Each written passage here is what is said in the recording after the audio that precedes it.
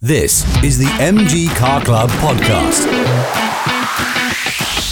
On this episode, we go back in time and relive working at Abingdon, the factory that built MGs, with a former worker there, Vito Orlando. The MG Car Club podcast.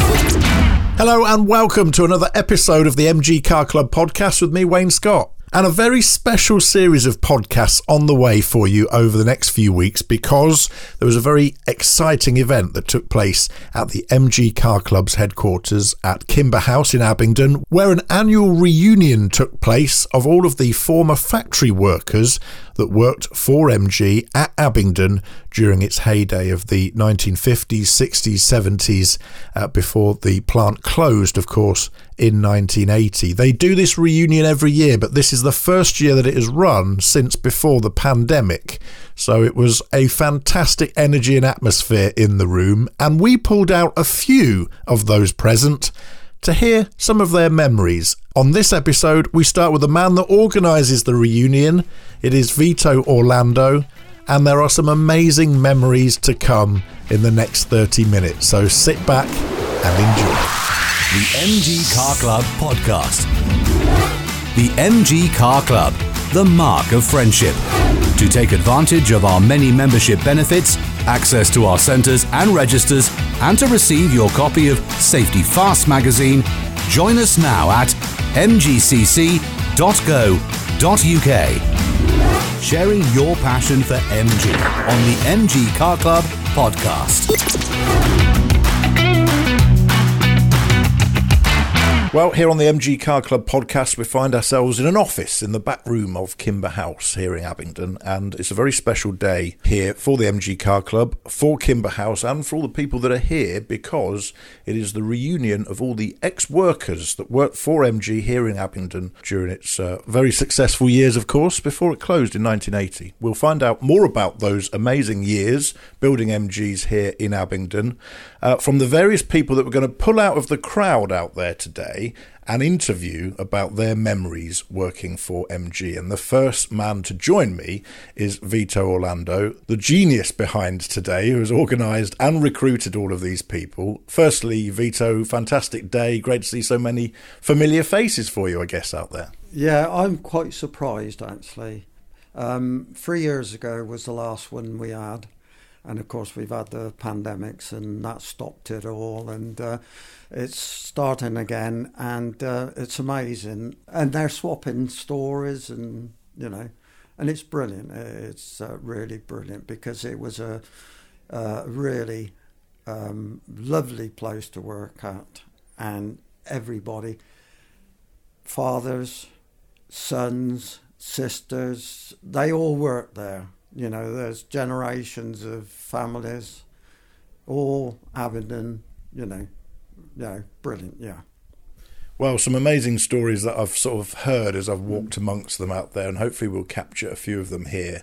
Your story, though, begins in 1957, doesn't it? That was your first year, and where did it all begin at MG for you? Well, really, how it started was I went to school at in Abingdon, Box Hill it was called. And lunchtime, as kids, we would come into Abingdon and we'd see these little red, green, yellow, the TDs at the time. And they were just fantastic. And I used to think, God, I'd love to work there, you know. And of course, as soon as I left school, I got a job here. And from then on, you know, that's what's happened. Did you get a sense in the town at the time, growing up here, that this was MG's town? Was it sort of on every street corner? Were you really aware of it? Actually, that's the thing about, there's been a little bit more than there used to be, but in those days, not really, because I think it was so many people worked there that it was part of the, you used to get people coming in to work at MG's that were electricians, plumbers, carpenters, whatever trade they had, because it was a good and it paid well. So you found yourself as a young lad, 1957. You started on the shop floor, and you were basically a T-boy, I guess, and you were running around doing what you were told. Yeah, it was a T-boy. That was my job. Yeah. You know, you were, say, on a line, put on a line, and you had probably on that line you could have had 40 people working on that line. And it was trim deck, so it was upstairs on like a mezzanine. And you would help out with anything on the line, so you'd help the people. And in those days, it was piecework. And piecework meant that you were as quick as the slowest man on that line. It wasn't, you know, like nowadays, you had to push the cars up the lines. Mm. So you finished your job and you pushed the car up and the next one moved up. But of course, if you were a bit slow, you was always waiting for that particular chap. So, but they would help each other because they could finish earlier. And once they'd finished, say they had 40 cars to do that particular day, once they finished, they went home. Mm-hmm. So they could go home 2:30, 3 o'clock in the afternoon. And yeah, it was 8 to 5. Yeah, okay. Right?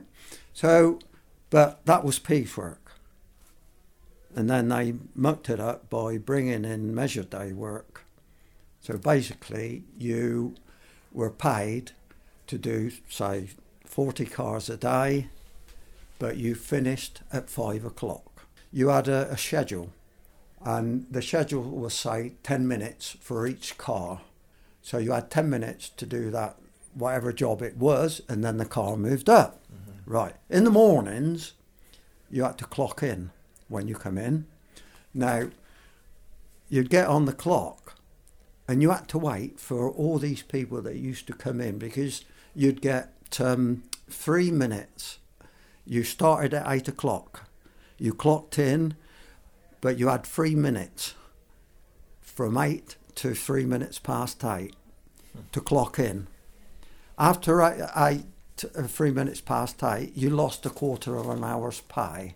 So really, the incentive was they still got paid the same amount of money at the end of the week for doing 40 cars or doing 39, because sometimes if the car didn't move up that 10 minutes at 8 o'clock, at 10 past, they would knock a car off the build. So in those early days, that would have been, I'm guessing, MGA? I started in 57, which was at the end of the TD, I think it was, right? And then the MGA started. And the MGA, of course, was had a chassis line as well, because they built the chassis and then they used to drop the MGA bodies from upstairs down onto the body lines to mar it with the chassis. But later on, of course, the MGB was a monocoque, which was a body chassis together. So you got...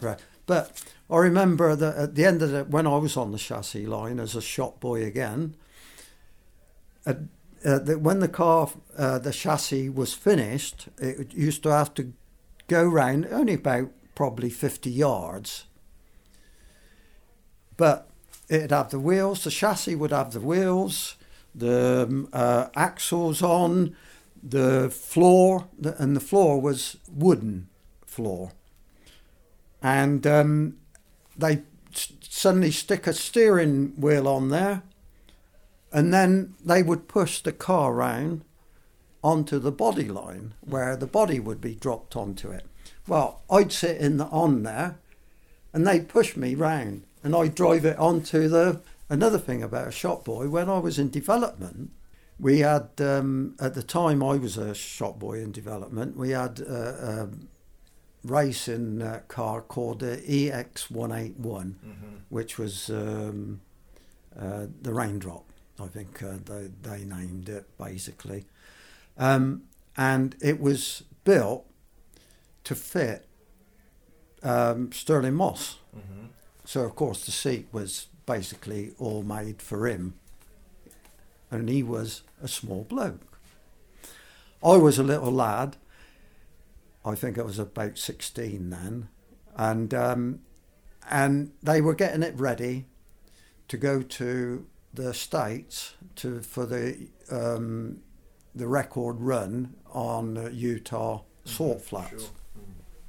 And so I happened at the time, and they wanted the car taken to the finishing shop to be polished and get it all ready, and then they would crate it and actually then ship it to the States. But they pushed me out, and only probably 150 yards out of the shop.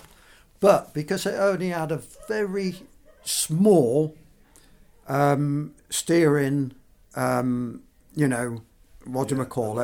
lock, they had to keep pushing me in and out until they got it right. So that, because out of the workshop, the massive doorway, but there was a wall right opposite. So they had to, and it took a little while by the time, and they pushed me down, and that's another thing to my, yeah. So you might have been a shop boy at Abingdon for the MG Works, but you were officially Sterling Moss's stand-in. Yes, and Phil Earls. Yeah. Phil Earl was second driver that actually broke the land speed record, Went on for Ferrari racing as well, of course, didn't he? Yeah. So, and what were conditions like here at Abingdon at the time? Was it a nice factory to work in? Well, I can remember one thing that, you quickly, how good it was, everybody, but we used to have music while you work. It used to be at something like 10 o'clock, I think, or something like that. And they used to belt it over the tannoys, and we'd have music while we work, and you're working. And it makes a big difference because it's monotonous work. It's sometimes, in a way, you think, how can these people work this day in, day out, doing the same, thing. But no, and another thing is really, it was quite a happy place, and we'd never really had any problems. Mm-hmm. You had the odd thing, but nothing like going back to those days where you had strikes at other places. Yeah, I was going to ask you about that, because I've interviewed lots of people who worked in the various factories in Coventry, like Triumph and Jaguar and the Roots Group. They were constantly being closed due to strikes or due to a dispute with a union who would literally just come in, shut down the line. Was that present here in Abingdon as well? No. We did have, don't think that really we didn't have any problems. There were, but it was quickly sorted and in-house. The biggest problem we had was because basically we were an assembly factory. Though we built chassis for the MGA at Abingdon, Longbridge for engines. You'd have another place in Wales for axles or exhausts from a place in Oxford. So we were basically an assembly line. So if they were out on strike, they were out, we didn't get the parts. Sure. So we would be shut out. Sure.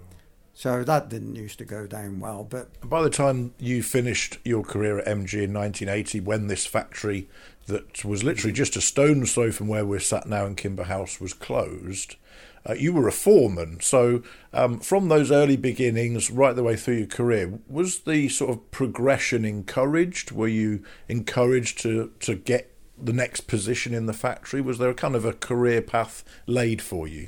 Yeah, because basically I'm good with my hands.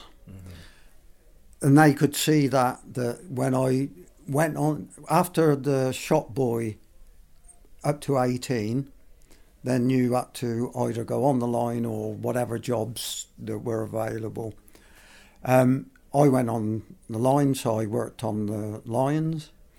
And then, of course, the foreman on that particular line realised that I was good at doing a lot of the things.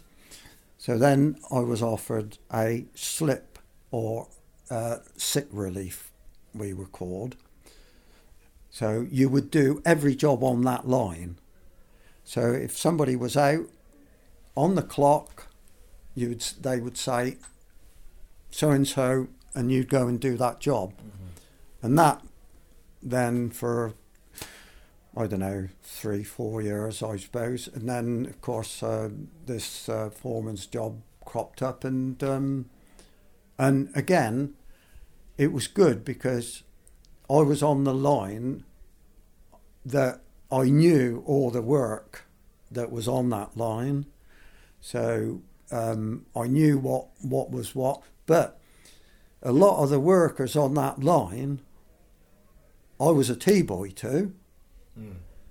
When it was the frog-eyed midget line. Yeah, sure. Right. And Sprite, which was a Sprite. I was a shop boy to them, and I'd take their tea, and then I was their foreman. Mm. But you get a rapport. Mm. They knew what I was like. I knew them, and I never really had any problems. I guess they respected you for coming up through the ranks, as it were. Yeah, basically, yeah. Mm. Yeah. Oh, you still had the jokers. But another thing, how good it was. Now, I was a foreman one particular Christmas, and I was a foreman on the midget line upstairs. And, of course, at Christmas time, they would bring in stuff to eat, like mince pies and, and all other stuff. They'd have all, decorations all over the place. But there was a lad on the line I was on, and he played the cornet. The French horn it was. Well, it was a bugle type thing, whatever it was. In those days, you only had a couple of days off. Yeah. You only had Christmas Day, Boxing Day, and that was it, He got his cornet, bugle, or French horn, whatever it was called, and he then went over on the mezzanine, looking down to the downstairs lines, and he played Silent Night. Wow. And he played Silent, and everybody was singing. and even now you'll see photos of the decorations and, and it was that sort of place. Was there a bit of a family feel, atmosphere? Yeah, it was. Now, I do this organisation of ex-workers. Mm-hmm. Now, when you get, say, 5 Belgers that you got to phone up, 5 berries that you got to phone up, okay, a lot of them have died and that now, but that's the sort of thing. The butlers, or there's a chap here called George Buck. Now, his dad and his granddad worked at MG's, wow. And he became a professional footballer, but only after working and then going on to football.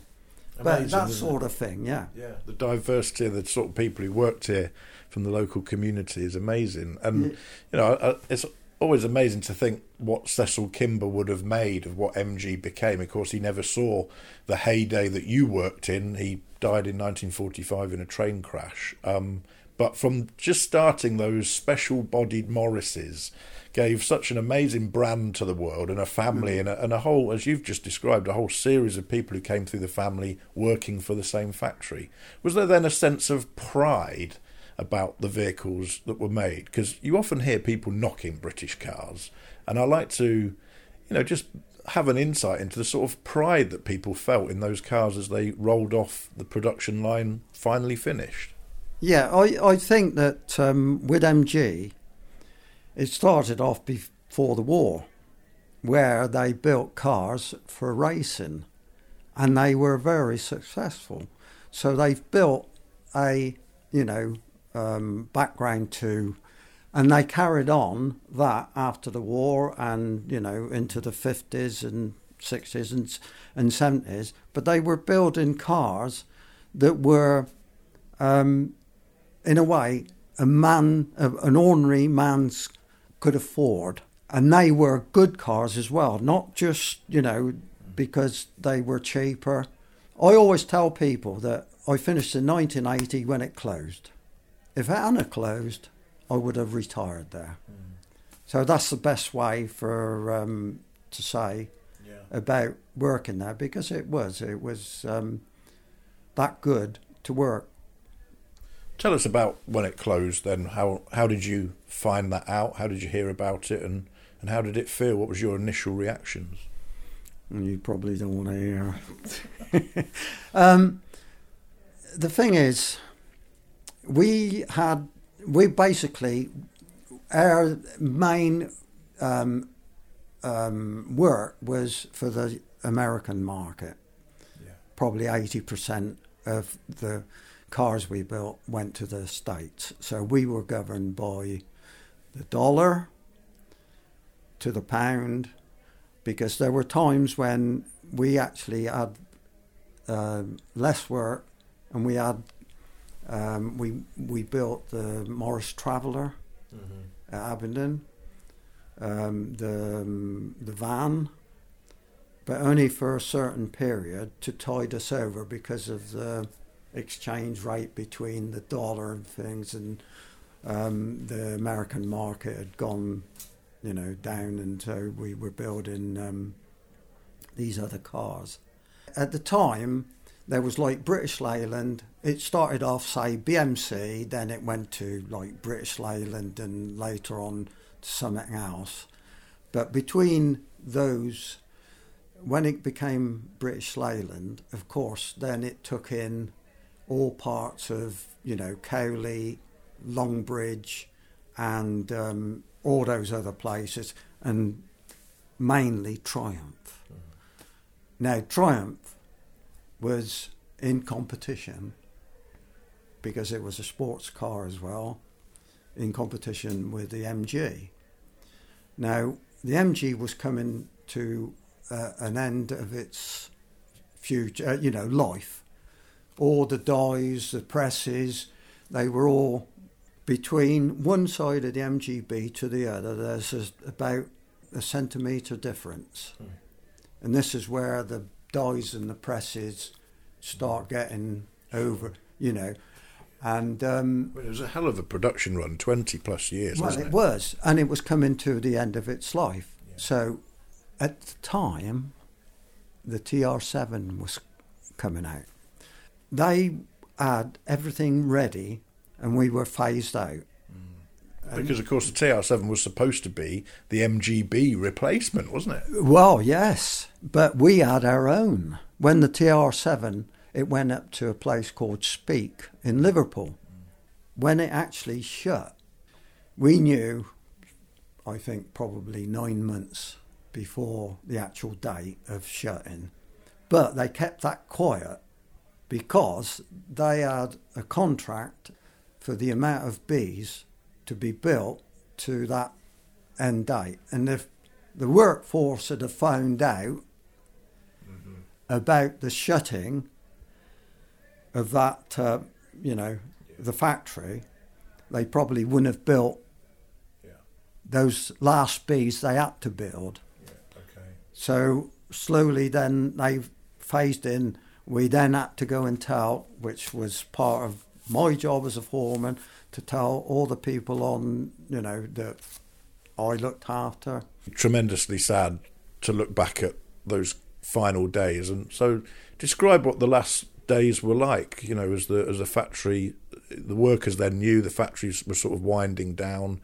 Must have been a really strange atmosphere. Well, it was a strange atmosphere, but actually people were, as it got nearer, you could leave on and get like the redundancy pay. So if they found a job they could go to, then they left because slowly they was, basically winding down. Yeah. And so at the end, there wasn't the amount that finished there that were there, say, a year before. Right. So might have been 1,200 people all over the works. It might have finished with, 300 or whatever. Right. At the time, it was a very bad time because it was 1980. And, of course, it was just when Maggie came in and there was, 4 million people out of work. And to get a job, and I think that was the biggest worry of people, that because locally, most people, either the outlying areas or Aberdeen itself, that's where they all come from. Really heartbreaking to some people. Some people got a job straight away if they were lucky. But And how about you? You walked out on the last day and thought, what do I do now? not really. I can't really remember that much about it. I think that because I knew beforehand it was being shut, that, because I wasn't actually there the last couple of months, because again, I had the chance to take redundancy, and I left as the place was being wound down, and in a way I was lucky because I did find some work. Those people that were there at the end, they were chances of gaining things. Yes. If you know my meaning. Indeed. Yeah. It all depends where you worked. You had your pyramid, right? If you were on the shop floor, you had the chances of stuff around you on the shop floor. But as you went up towards the top of the pyramid, there was even, engines, even bodies. Wow. And we'll say no more. Yeah, wow. We'll say no more on that. We wonder how many MG specialists started around that time from some of those parts procured from the shutting down line. Yeah, but the thing is, it actually opened. There was a chap called Cliff Humphreys. The engine development he does man. The V8, Yeah. Well, he started, after MG's closed, Sure. he started his own, from an ordinary B to a V8. Yeah, of course. He was part of that other amazing team working here at Abingdon that were working not just on MGs but the various other Minis and Triumphs that were in competition as part of the British Leyland Motorsport team that were based here, of course. Yeah, those that's cars weren't necessarily built in their own factories, were they? Yeah, when competition was sort of moved, a couple of them came back onto the shop floor as foremen. Right, okay. Yeah, so, there is that. Amazing, though, that you look back on the real golden period, in a way, for MG, in the sense that you were there at the factory building what were their most iconic sports cars. Certainly one of the most popular and best-selling sports cars the world has ever seen, the MGB. The Midget not far behind, of course. And, of course, it was an icon of the swinging 60s, the MGB. So working here in the factory during the day-to-day grind during the 60s years, did you ever have that sense that you were part of, creating an icon? Well, I'll give you an instance, right? My background is Sicilian because my parents were Sicilian, right? And me and my daughter go to Sicily nearly every year. But one particular day, I was walking round by this little port, and we were crossing this bridge, and there was this Morgan just sat there, open top, whatever. And so I said to my daughter, I just want to have a look round it, Okay. So anyway, we were looking round it. And a chap come out from this place, and I guess it was his Morgan. And he said, you like? And I said, So I can speak the lingo. So I said to him, they're nice cars. He said, oh, okay, but I said, I used to work at the MG factory. MG, you MG? And I mean, you're in Sicily and suddenly there's a chap there that knows all about MGs. Yeah. Okay, he got a Morgan, but he probably had an up-to-date Morgan, whereas the MG then be but he and just that little thing puts in your mind that there was something here. It was the icon of the 60s. It was an icon of British manufacturing, of course, as well. And it all happened in this little town in Oxfordshire. Yeah. It's quite remarkable, isn't it? It's very remarkable, yeah. And there's another thing is that I got mates and we go out on a Tuesday on our bikes. We finish up at a pub and we have a couple of drinks and something to eat. But every week it'd be a different pub, right? There ain't one pub that I couldn't go in, and my mates didn't work here at the MG factory. There one pub that I went in that I didn't know somebody. And they'd say, "What over?" and they'd say, "You don't know him." And I said, "Go and ask him." And they'd say, and it was like that. Yeah. Must fill you a great sense of pride now when you come to the MG Car Club, a building and an organisation that stretches around the world, thousands of people still deeply passionate about MG, and you still see MGBs on the road. Most days, actually, you'll come across one. Does it fill you with pride that A, they're still on the road, and B, people are so passionate still about them? Well, I'll give you another instance, right? Because on a Tuesday, go to these pubs. One day we were in this pub just round the corner here, and these 6 blokes came in, bomber jackets, leather jackets with MGB Club on the back. So they went and sat down and and I was sort of sat there, I was intrigued. I thought, MGB Club, where are they from then? And so in the end I got up, walked over and I said, I hope you don't mind, but can I ask you where you all come from? And they said, I think they said Alton or someplace down in Hampshire. It's our MGB Club. I said, yeah. I said, but what are you doing here?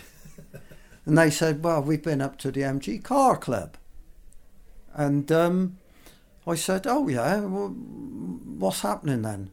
And they said, well, we've come up to sort out our 50th anniversary MGB, like basically reunion do at Blenheim Palace.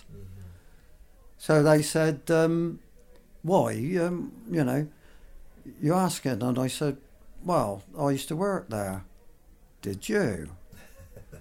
So, and this is how this reunion now, every year, started us. I then organised all the ex-workers to go to Blenheim Palace so that, and those fields, I don't know if you've ever been to a Blenheim Palace, those fields, before you come to the house, were just filled up with MGBs that had come on that day to meet. And there was people from the Netherlands, from France, from all over. And this is where you get that still now, and it's still happening. It's a brilliant job that you've done organising this and bringing all these people back together. Must be a great joy for you to meet your mates. So I'll hold you back from them no longer. Okay. Vito, thanks for talking to us. Thank you. Well, a huge thanks to Vito Orlando there, not only for talking to us for the last 30 minutes here on the MG Car Club podcast and sharing his memories of working for MG at Abingdon, but also for organising that fantastic reunion that was held at Kimber House on the 7th of December 2022. And there are more stories to come over the coming weeks in more episodes here on the MG Car Club podcast. We'll be talking to a lady very soon that remembers working at MG during the Second World War. Incredible, plus more memories as well as we talk to more of the former factory workers at Abingdon here on the MG Car Club podcast. But that's it for this episode. We'll share more with you next time. Subscribe to receive new episodes of the MG Car Club podcast at mgpodcast.uk.